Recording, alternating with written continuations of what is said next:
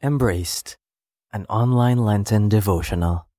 As we follow in Jesus' footsteps, in the way that He wants us to truly love and care for those who are unwanted, displaced, we can truly be transformed into holiness.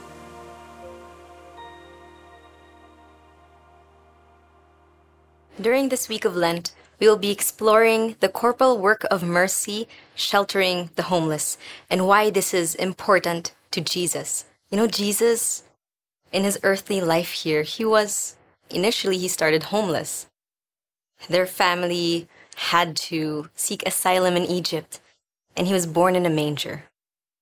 And during the public life and public ministry of Jesus, He was also without a home. And He says, "Foxes have holes, birds have nests, but the Son of Man has no place to lay His head." Jesus is close to the homeless and those in need of shelter and safety. Jesus also tells us about the parable of the Good Samaritan.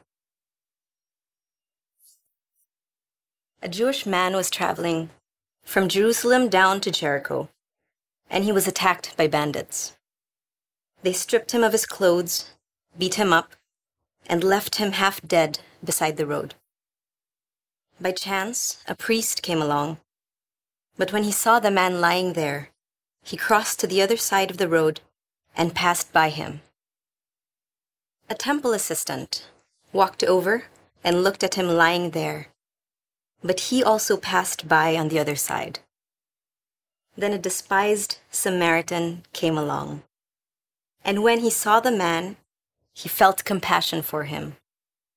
Going over to him, the Samaritan soothed his wounds with olive oil and wine and bandaged them.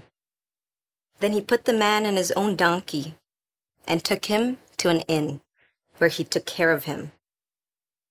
The next day, he handed the innkeeper 2 silver coins, telling him, "Look after this man.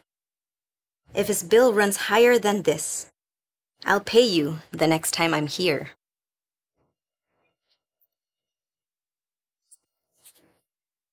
Now, which of these 3 would you say was a neighbor to the man who was attacked by bandits? Jesus asked.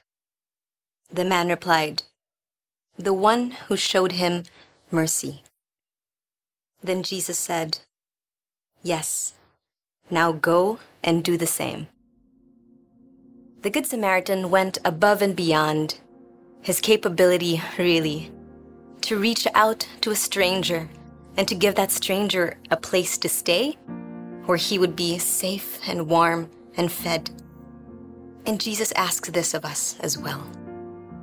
Brother and sister, as we follow in Jesus' footsteps, in the way that He wants us to truly love and care for those who are unwanted, displaced, we can truly be transformed into holiness.